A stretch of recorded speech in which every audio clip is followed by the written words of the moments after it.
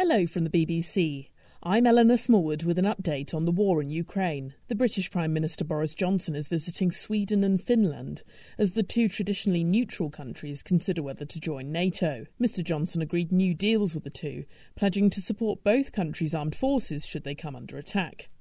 Mr Johnson and his Swedish counterpart Magdalena Andersson held a press conference to announce the plans. We are taking another step to strengthening our bilateral defence and security cooperation at the strategic level. And if either country should suffer a disaster or an attack, the United Kingdom and Sweden will assist each other in a variety of ways. And President Putin thought he could cause division, but he has achieved the opposite. We stand here today, more united than ever, and with the ambition of strengthening our bonds even more.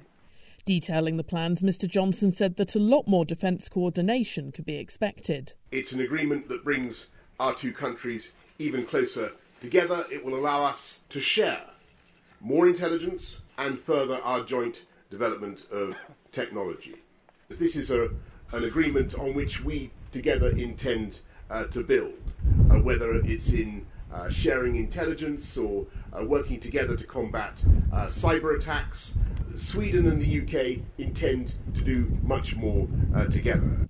Moscow has previously warned of military and political repercussions if Sweden and Finland abandon their non-aligned status. As for Finland, the nation was part of the Russian Empire until 1917, and the spectre of a resurgence in Russian imperialism has informed Finland's approach to defence, says the BBC's Alan Little. For 80 years, the way Finland has thought about its security, the way it's organised its defence, the way it's recruited and funded its armed forces, has been shaped not just by its uncomfortable proximity to Russia, but also by the very bruising experience of the 1940s and the wars it fought then against the Soviet Union.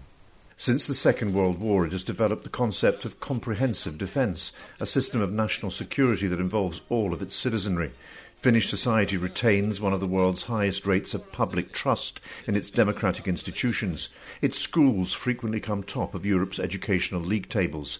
This, too, is part of the way the country defends itself. Experts are saying that this collective memory makes NATO membership an obvious course of action. Professor Gwythian Prinz, a military expert, has told the BBC that while President Putin might have hoped to stop NATO's advance, it would appear that his decisions over Ukraine are prompting quite the opposite. The indications are that both of these Nordic countries will coordinate. The Swedish Social Democrats, some of them may worry about losing the neutrality which Sweden has had, but it is clear that there's been an absolute sea change in public opinion in both these nations, and I think it's highly likely that the application will be made. Both of these countries are militarily formidable. They know the Russians. They have had the bear on their doorstep, and so they are bringing formidable new capability. And we will have a shield wall which will run from the country of these Nordic warrior women who run these two countries right the way down to Anatolia in Turkey. Let's turn away from NATO to the situation inside Ukraine. The country says it's halting shipments of Russian gas to Europe along what's called the Sokranivka route. The Ukrainians say that Russian aggression is to blame for the move and that they are trying to find an alternative transit point. The BBC's James Waterhouse has more on the route's importance to Ukraine. This is one of the main gas terminals in the northern part of Ukraine that sees a third of Russia's natural gas, which is supplied to Europe, travel through it. It is now announced that it is closing it down, and natural gas is a historical sticking point for the Ukrainians. In decades gone by, natural gas would flow through Ukraine. Ukraine would make money from that transit and also get natural gas at a discount price.